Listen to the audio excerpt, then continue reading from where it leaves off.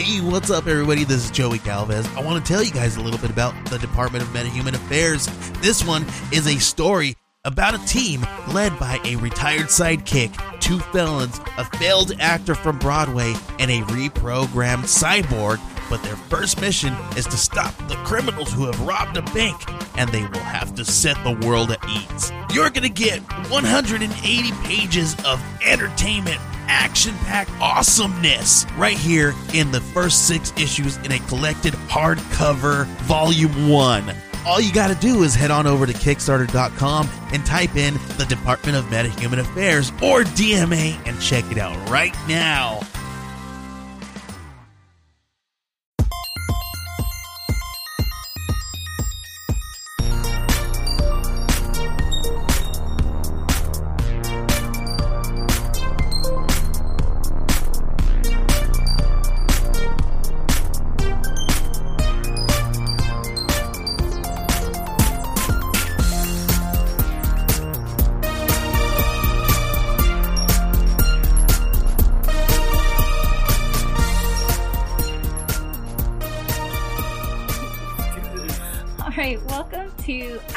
Pod.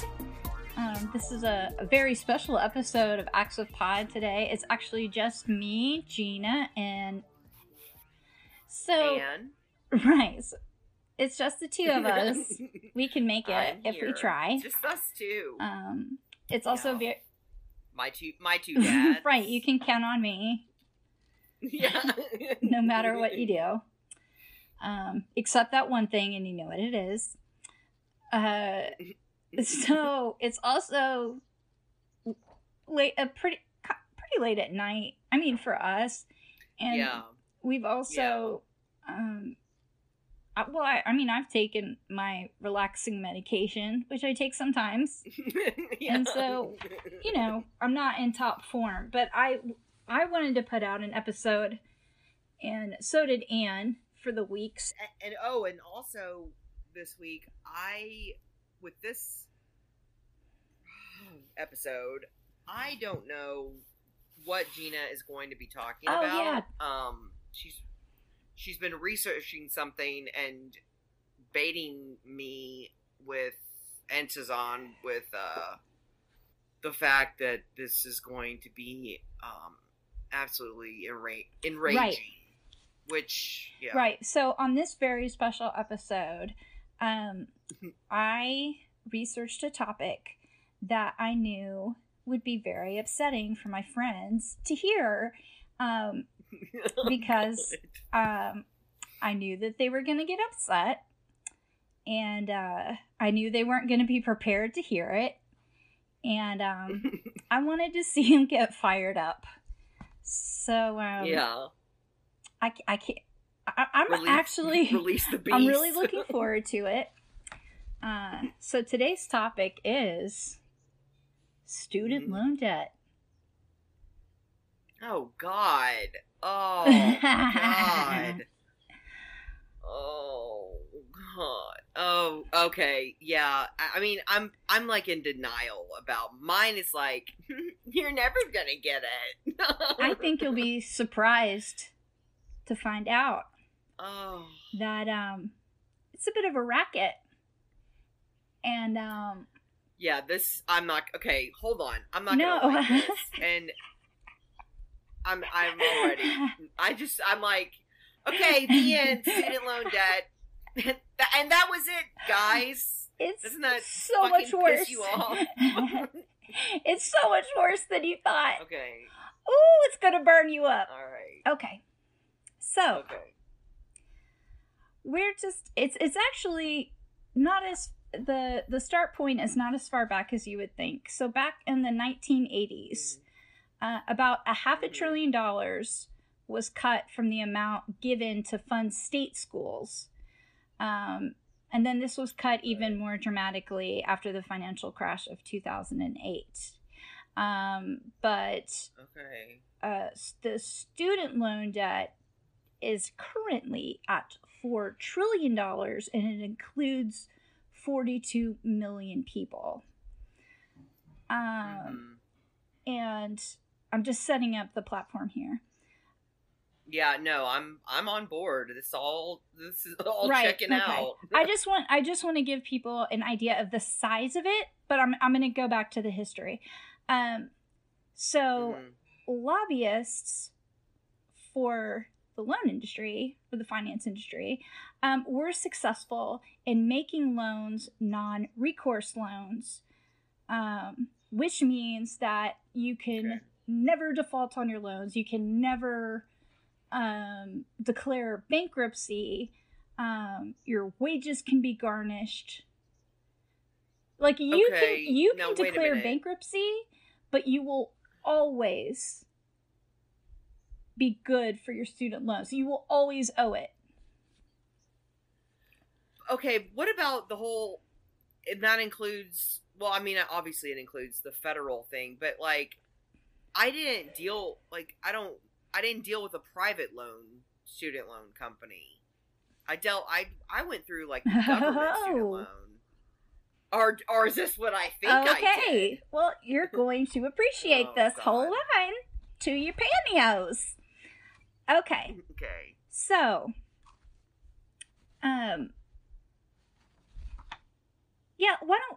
well, let's just go back. Go back. Take it back. I'll go back. Take it back to where it was white 18-year-old boys who were eligible for student loans. Okay. All right. So I'll explain. Yeah, there are public loans and there are private loans. So essentially, the way that it's set up is, Congress can make the laws governing how the loan system and the loan structure works. The loans are then guaranteed by the Department of Education and the Department of the Treasury.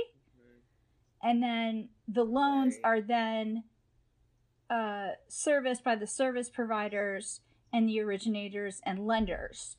And all of these people benefit from the huge interest payments that are generated by these loans. So even if you are given grants by the government or whoever, even the government backed, or even if they are originated by the government uses service providers. So it's not, the government benefits by you taking out a huge loan because they're getting a piece of it. So the problem is that there was a huge cash machine that was built from student loans. It was like an industry and an opportunity presented itself, like much in the way like the mortgage crisis presented itself. And this is how it happened. Okay, so in the 1990s, the government catalyst was the lobbyist made a push to make student loans into non-recourse loans. And at the time, they were using the example that med school students would, take out hundreds of thousands of dollars in student loans, and then they would immediately declare bankruptcy. And so all these companies were, getting defaulted on their loans, and banks were losing out on all this money. And really, they're the victims in this situation, not a 19-year-old from the middle of nowhere. Right. No, it's companies are definitely right, as we all know. Always. So it was during the 2000s that this lending infrastructure begins to set up, and they seized an opportunity. In the 2000s. Right, it wasn't even until the 2000s. So even though college was expensive, like when, back in the 90s and what has happened since then is on hyperdrive. Like it's like even the school that we went to is 4 times more expensive just since we went there. Yeah. Oh my god. Yeah, it's so much worse. That's crazy. Oh yeah, because this is what happened. Because we went to a shitty no, school. yeah. No, we went to a really nice school. We went to a great school that was expensive. You know, we wasn't Oxford. But. So, ironically, people realize that because these loans were non-recourse loans, like... And and just let me ask one more time. Non-recourse, that means no matter what, you always owe that debt. No matter what. That's what non-recourse, right? And so, there's a really good quote about this. But the thing, what makes it so genius about, it's a win-win for the lenders because, because there's no accountability and there's no exposure to risk. That's the thing. So, because they're non-recourse loans, nobody can ever default on their loan. You're always going to get the money, and they're always going to pay interest on the loans. You know, like if it's not you, it's going to be the government. So there is no risk. I mean, and that's what happened with the with the mortgage crash, is that they were saying, that these homeowners, they were credit backed, they were AAA. They're absolutely not going to default on their mortgage, but that just wasn't true. They were very high risk. But in this case, you couldn't get a more secure loan. Like student loans, you couldn't get it more secure, because if it's not the student, it's going to be the government. I mean, because that's where, the originator of the loan is the Department of Treasury and the Department of Education. And so anyway, so it's in everybody's best interest to issue these loans. It's a win-win situation. The only loser in this situation is the student.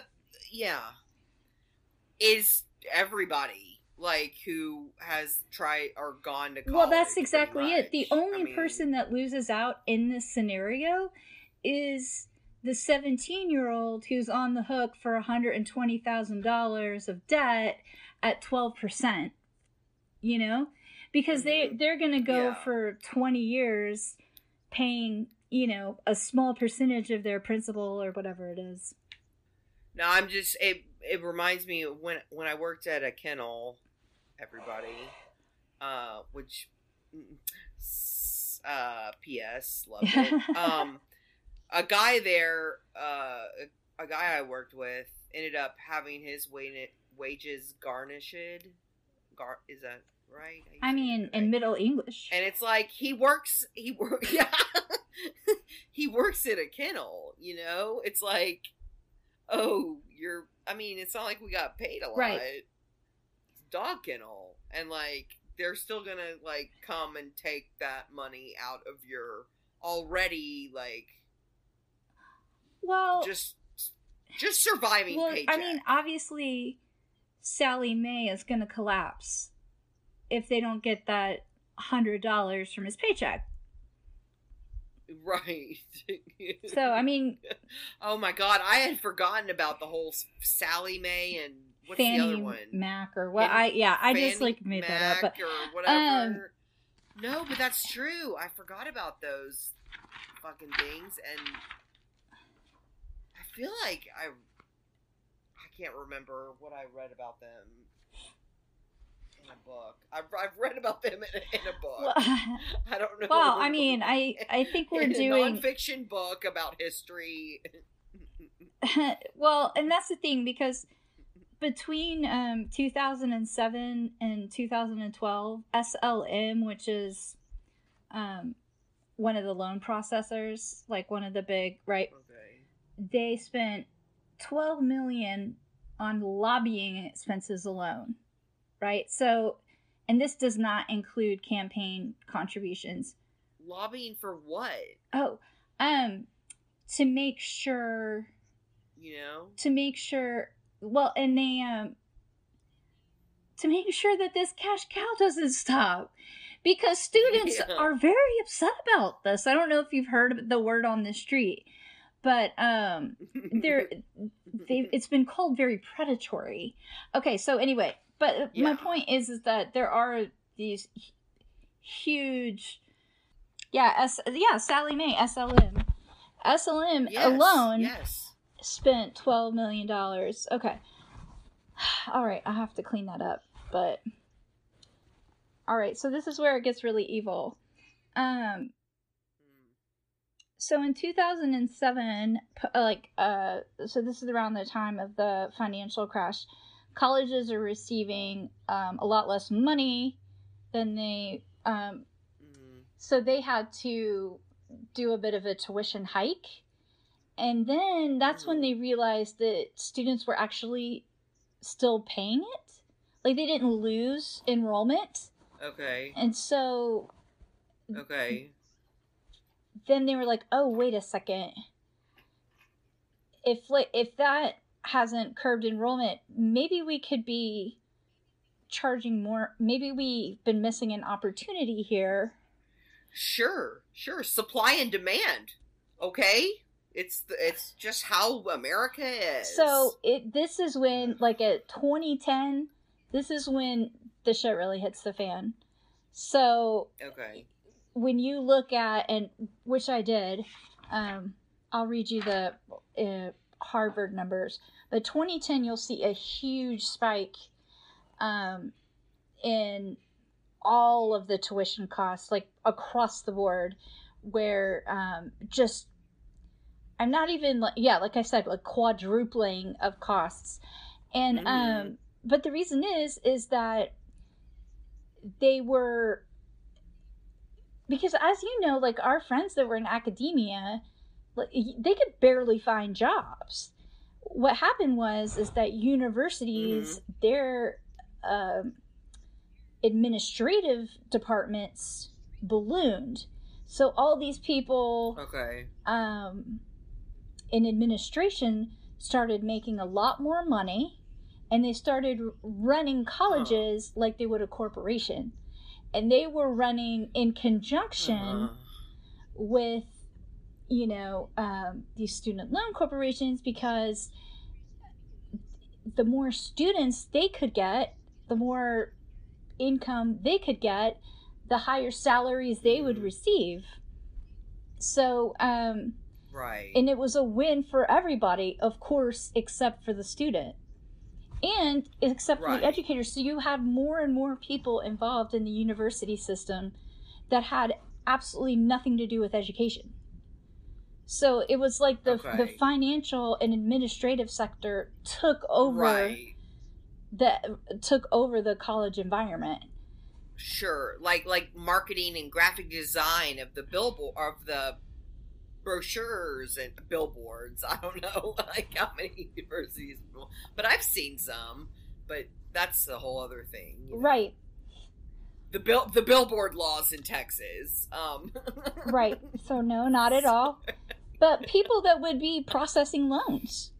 It was essentially colleges were almost turning into banks themselves.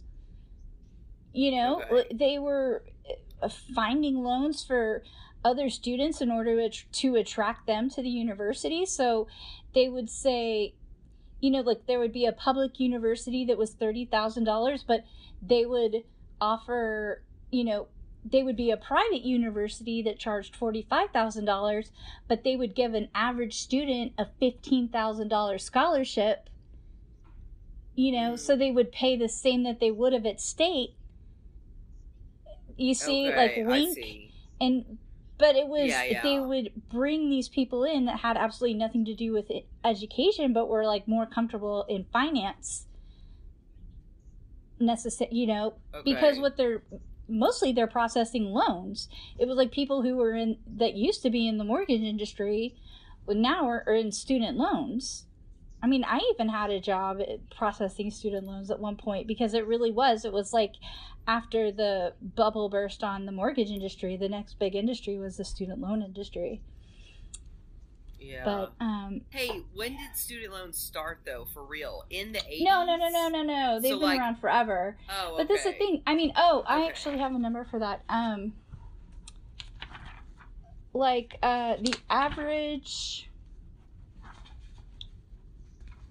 The average cost of tuition and room and board in 1980 was $9,438. Mm-hmm. And now it's $23,872. Yes, and so worth it for the room you get. Oh, well, and that's what's cinder block. Well, that's what's so funny because gorgeous. I remember there was like a on Twitter they had it was a meme for a while that English university students did not know that American students actually shared one room at college. Yeah. Because they were like, don't you guys have to pay $25,000 a year? And they put you in a single room? Yeah. And it's like, oh, yeah. And they don't put you in a single room. No.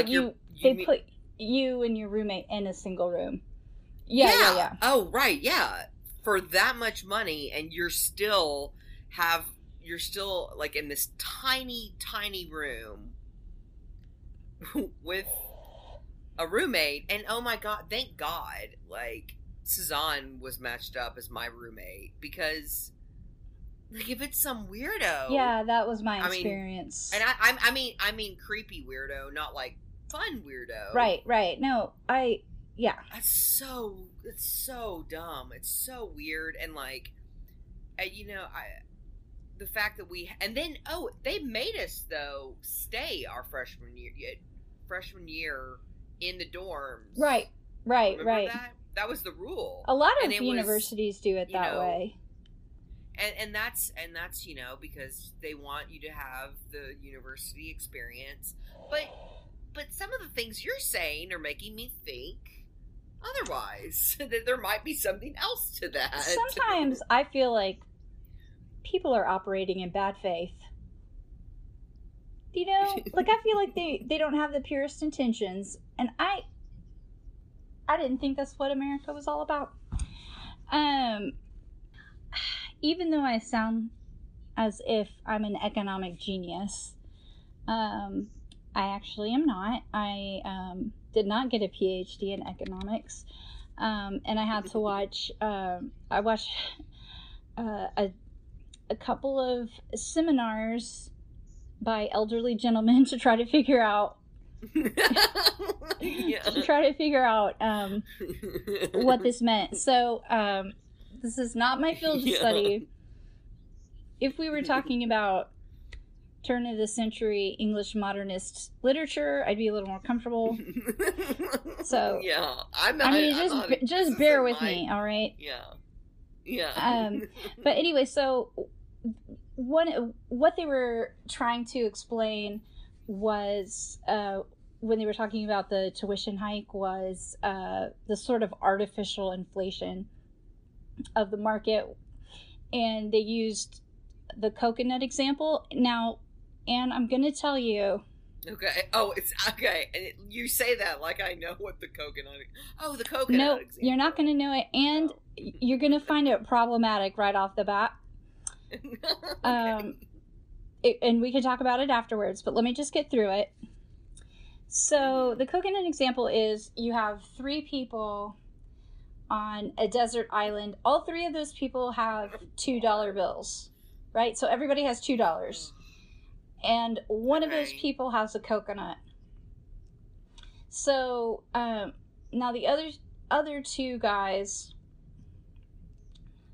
Who came up with this theory? This is very already. It's very complex. All right. So I told you I told you were going to find it problematic because obviously, why would they need paper currency? What am I supposed to do? Am I going to eat the money? Yeah. Money still has value on this island. And it's not even where there's no store. It's already what? It's so problematic. I was like, I knew everybody was going to give me so much shit. Again, just go with me on this. But no, I want to hear it. I want to hear it gets theory that's in like it gets even worse. It's like sounds like a joke. There's 3 men on an island. 2 have dollar bills, and 1 has a coconut, okay. and the other one's, and then the monkey said, right. "Fuck you!" Right, when we all know, like, by day 4, they're carving a woman out of a rotten log, and, you know, they're fighting over her honor, right? Like, we all know. Okay, that's not in the example. Okay, sorry, let's get back. The three guys, one has a coconut, the other 2 have money. So, what ends up happening is that the other 2 give the other guy, all they have is they offer their money, then they split the coconut. Now, in this scenario... So he gives them the coconut? They split it. In exchange... All 3 or just 2? The 2 with the money split it? I mean, I know, I'm serious. They all split it. All right, because the guy also wants some of that coconut. He doesn't want to starve to death. But I know. Well, but in this capitalist venture on this desert island, it sounds no. You're right. You're right.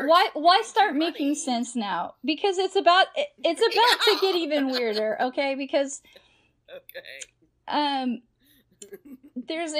government is a plane, and in order to help these men out, rather than drop food or supplies and or a ladder to rescue them from the island, in this example, they just drop down more money.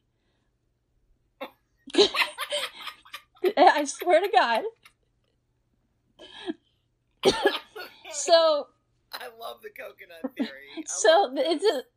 This is the greatest theory I've ever heard. Obviously, a man thought of it, right? Because it's such fucking nonsense, and this is like discussed. There's like PowerPoints that include this. So anyway, so you still have the same coconut, but now the men have more money to pay for the coconut, right? For another coconut, right? So no. No, because they've already bought the first one, and apparently this one guy has the talent for getting the coconuts. He's a coconut. No. Okay, I'm glad that you wrote a narrative in your head in the time it took me to introduce this concept. No, okay, yeah, let's say another coconut fell into the guy's lap, all right? It doesn't really matter. The point is that with these loans, rather than just the government just giving public universities more money, therefore making it more affordable for the students, they are... in fact, just funding the loans or giving the loan providers more money so they can loan out more money. And so the universities can hike the tuition, and they can put more money or more students on the hook for bigger loans. Because then, you know, see what I mean? Yeah, I'm just thinking of, like, what does the coconut symbolize? Right. I'm sorry. Okay, so in this scenario, the coconut is an education. Okay. Right? And gotcha. So what they could have done is just sent supplies. Sent more coconuts. Yeah. Or just, honestly, they could have just gotten them off the island, obviously. Yeah. But... you know, they could have solved the problem. What they did instead was they flooded the market and drove up inflation. Right. Okay. With their airdrop of cash, right. Meaningless paper on right, on an right, island. right. So yeah. it was like they caused inflation, right? Like it didn't exist before they allowed it to exist. And that's the problem, is that if everybody's making money, there isn't anyone, and there's no risk, because that's a self-regulating principle in a lot of these financial transactions, is that there's going to be some amount of loss, but there is no loss, Right. So the only thing that would prevent them from taking on as many students or driving up tuition as far as they could possibly go is, and that's the other thing, is just turning the tide in public opinion. And it really is kind of getting to the point where that very well might happen. The drinking age isn't even until you're 21 years old, but nobody has an ethical problem with saddling a 19-year-old with $40,000 worth of debt. I mean, that's an extraordinary amount of debt. That's insane. And your brain isn't even fully developed until you're 25, like your prefrontal cortex. Okay. Yeah, just as an example, let's talk about what we were doing at 19.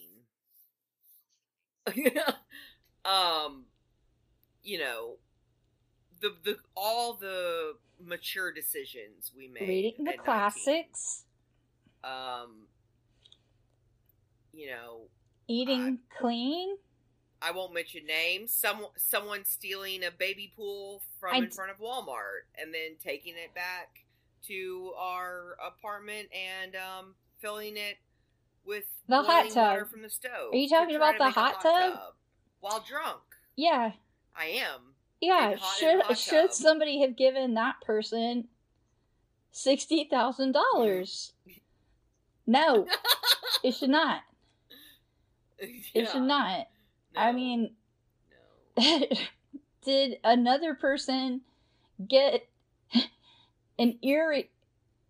Another, yeah. Names. Yeah. What I could only describe as a pirate-sized hoop, nose ring piercing, and a dreadlock the size of a forearm from just not brushing their hair. Abject neglect, I would say. Yeah. just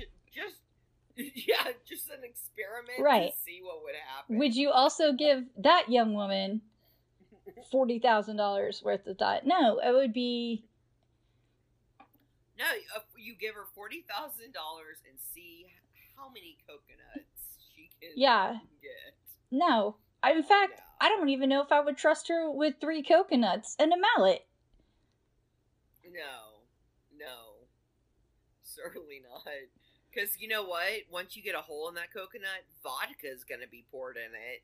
And it's going to be some sort of shot. You know what you're going to do? You're going to put the lime in the coconut and mix it all up. Yeah. Put the lime in the coconut and then you feel better. But see, the problem is that, I mean, it's just a system, or it's a symptom of an endemic problem, because all of these student loan providers, you can see that they have put so much money into lobbying campaigns. They've poured tons of money into the Republican candidates, but they've also done it to Democratic candidates as well. But, you know, there were candidates in even the most recent presidential election that talked about, you know, trying to make college education more affordable, and they were called socialist. And I was like, well, that's actually not a ridiculous premise, because it's actually not socialism in the least. There is a very real predatory system and infrastructure that was set up about 20 years ago that took advantage of an advantageous, loophole, not a loophole, but ruling that made these loans non-recourse loans. And they saw an opening. And, sometimes, like, the free market can start to cannibalize itself. And when tons of people are making money, but that's the thing, they're making it at the expense of young people's futures. Right. And you would just think that if there is somebody whose job is to represent the best interest of people in their district or in their state, that at least one of them would say something about it. Which makes me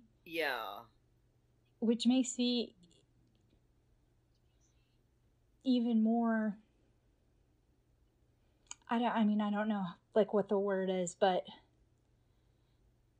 I think the apathy that sort of people feel with their representative government is that you don't think that people could be this openly predatory, because you would think surely somebody would have said something. And then you just, honestly, you can just look these things up and be like, oh no, they're not saying anything because they're all making so much money.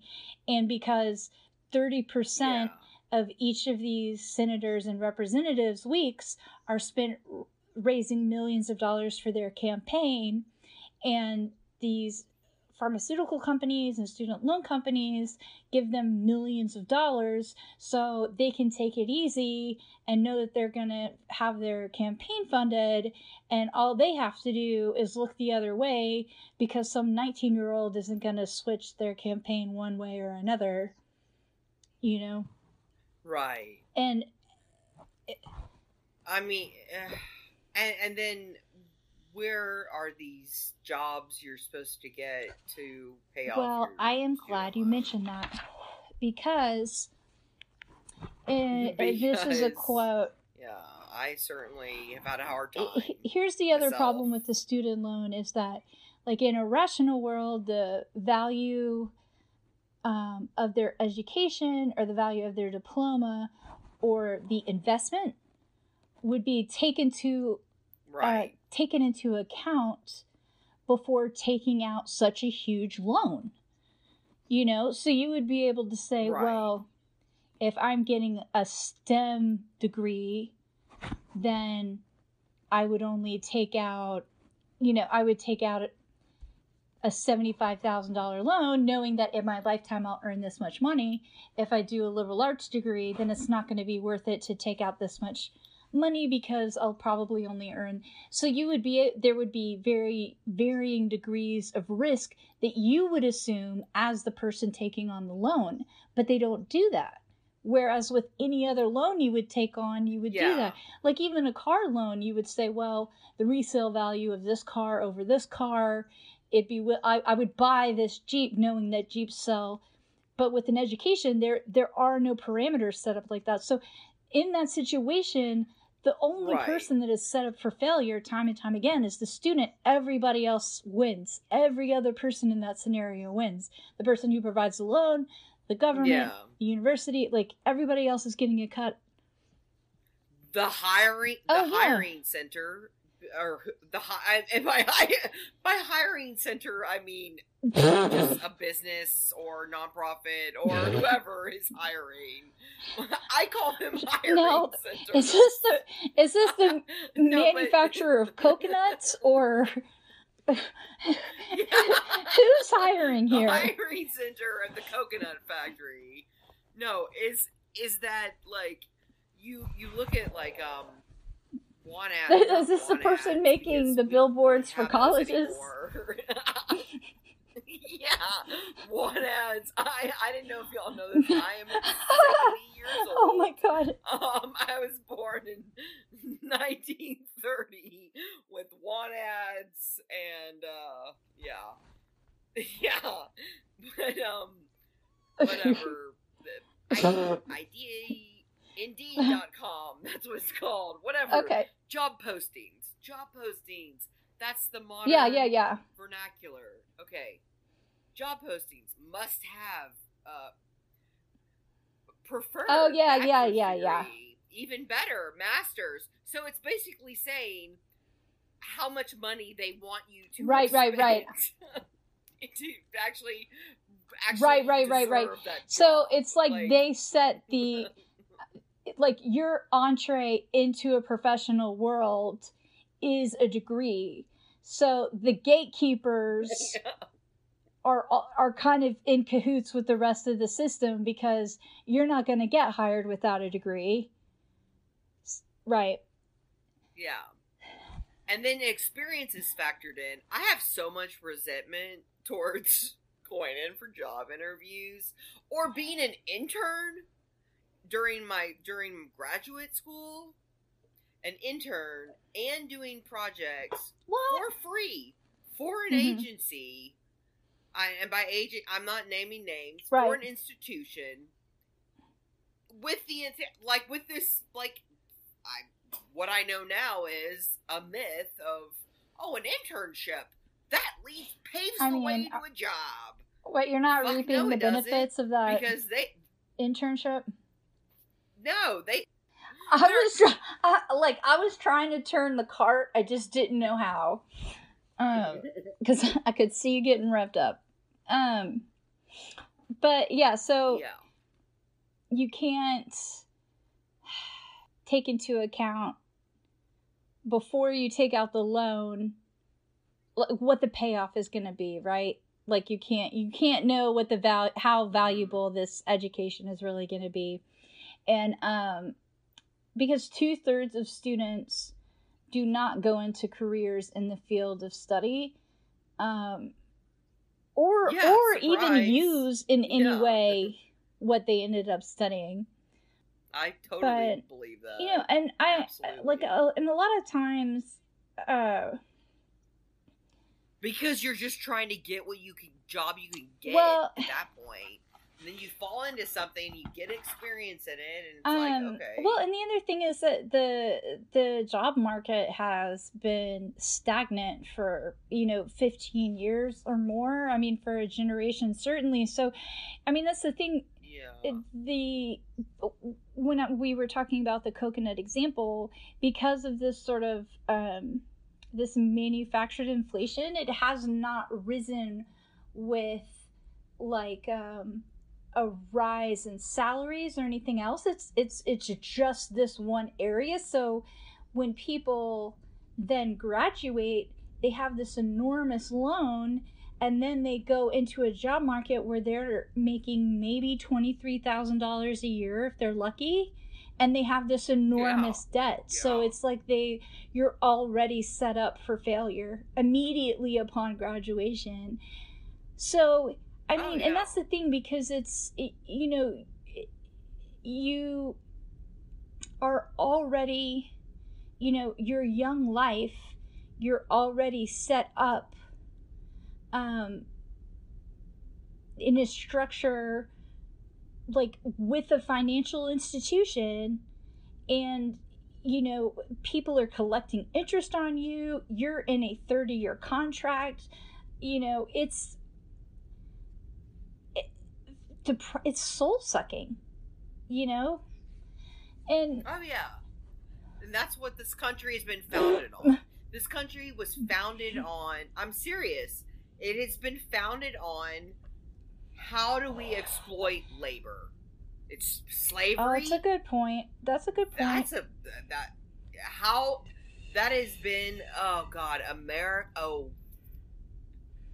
It is founded on exploitation of labor.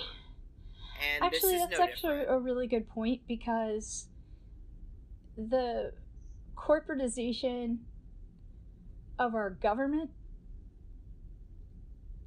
you know, has come at the cost of labor unions. So they're, you know, advocates for labor rights.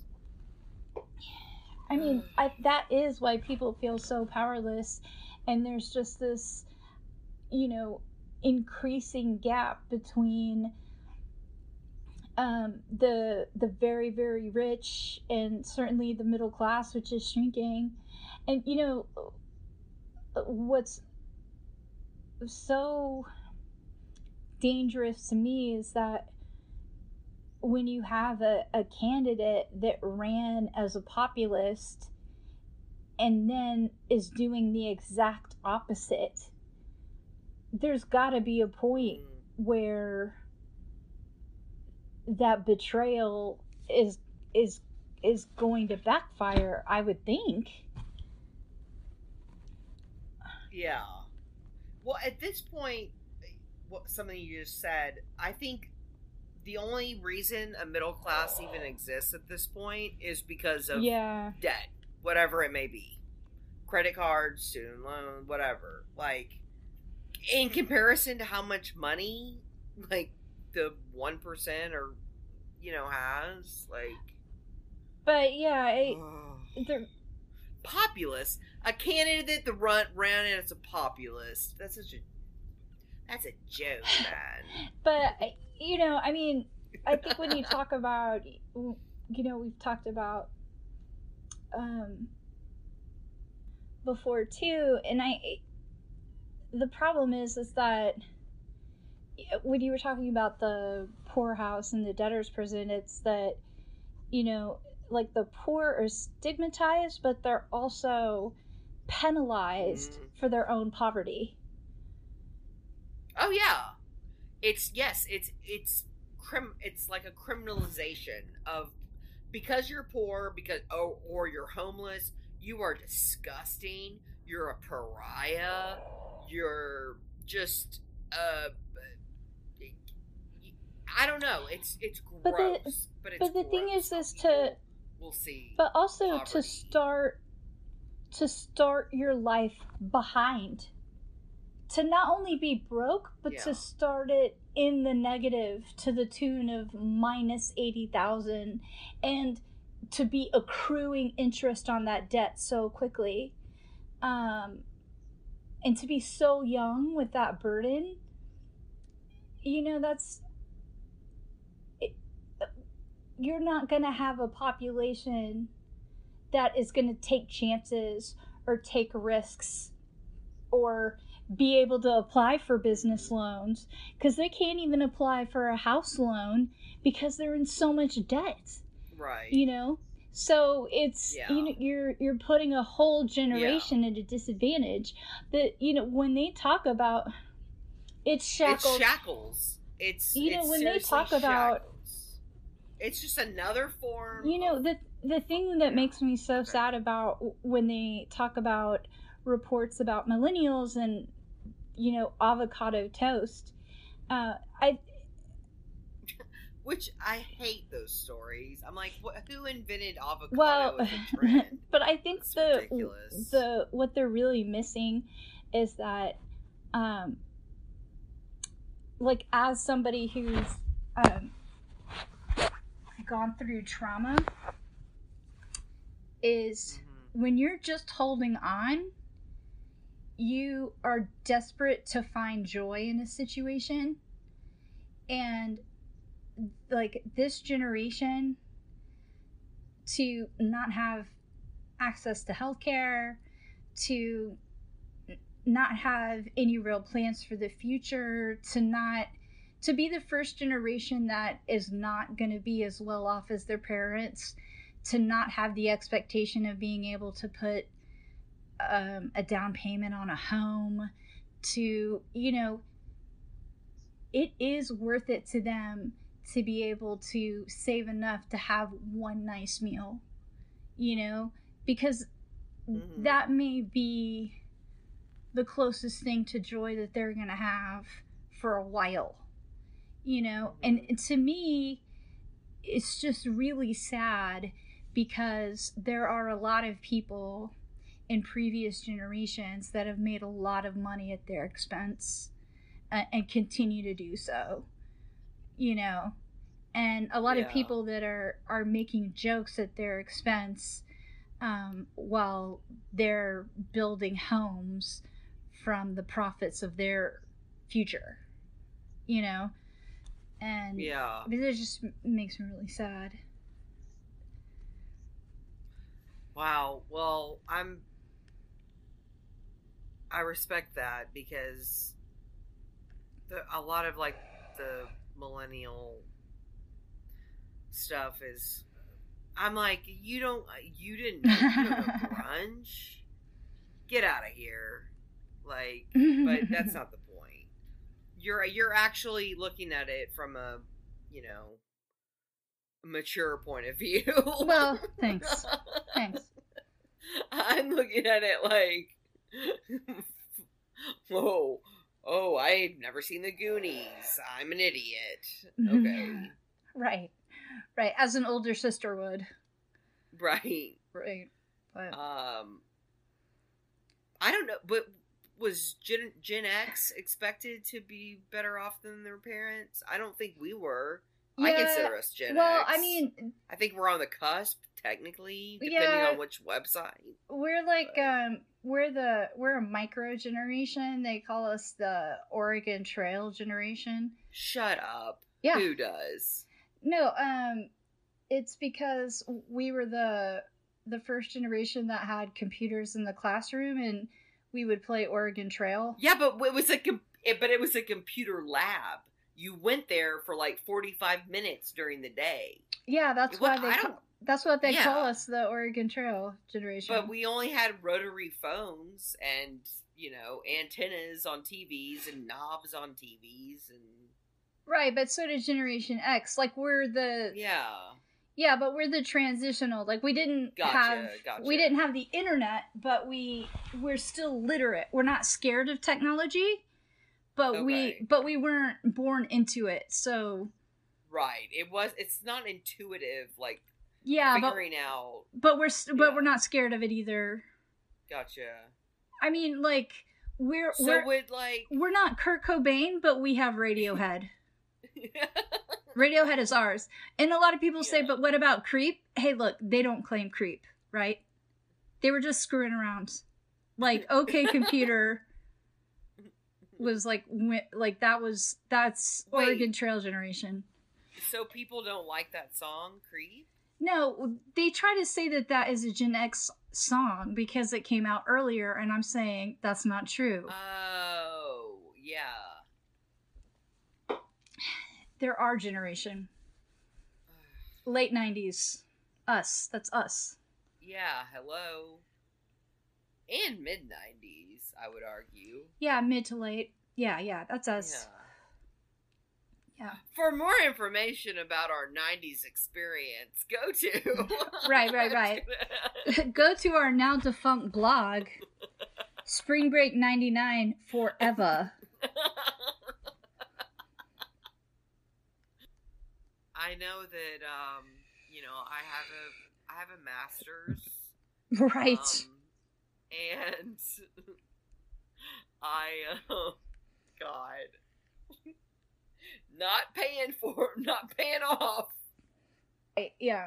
So this was a good talk. I had fun with this. Yeah. So again, this is our just a little deviation. Again, I know I sound as if I have a doctorate in economics, and that is not true. I just have an undergrad degree in literature, which again, the dividends have not stopped paying off. Yeah. I cannot tell you how many times I've been asked to talk about James Joyce in the workplace. Yeah. Oh, I can. Yeah. Never. So, Right. So later in life, what I ended up doing was I got certified to do a very specific skill, and they were like, "Oh wait, have you been certified to do this very specific thing?" I was like, "As a matter of fact, I have." and then they pay you to do it. And so, you know, if you're a young person, I suggest, first of all, learn how to program. I don't know what you're doing. Yeah, seriously. You know what? You know, you can read the classics in your own time, okay? That's you can have round table discussions about fucking philosophy, yes, which is what I love to do in college. Right, look. I mean, I'm sure there's plenty of things about Simone de Beauvoir on the internet, or Foucault. Enjoy yourself. Oh God, Foucault. Oh, I love Foucault. Let's just round table Foucault. No one's gonna pay me for that. No, absolutely not. And they're not going to want to hear it. They're not going to want you not to talk about it. Yeah. By the way, they're not going to want you to use the term unpack about anything. Let's unpack this. This is really dense. This is fraught. Let's unpack it. No, they're never going to want to hear you do that. They'll want you to unpack the delivery that you're going to have to. Anyway, but yeah, just learn how to program and save yourself $80,000. And don't forget that this country was founded on labor, exploitation of labor. I think that's my takeaway personally, but that's the takeaway I want to take away. But it's true because that's what history shows me of this here. All right. United States, the conquest of the Americas. Yeah, and that's what you should tell your grandmother when you visit her in the home as they're taking away her Medicaid. All right. Well, on that note, okay, we should return to our scheduled programming pretty soon, and we appreciate you bearing with us. And thanks for listening to us. Subscribe. Yeah. Rate and review, maybe not based on this episode, but on one that you liked. We love you, we appreciate you, we value you and your labor, and we would never sign you up for a high interest loan ever. No, I'm never gonna do that to you. No, and I would advocate for your healthcare. All right. Good night. Good night.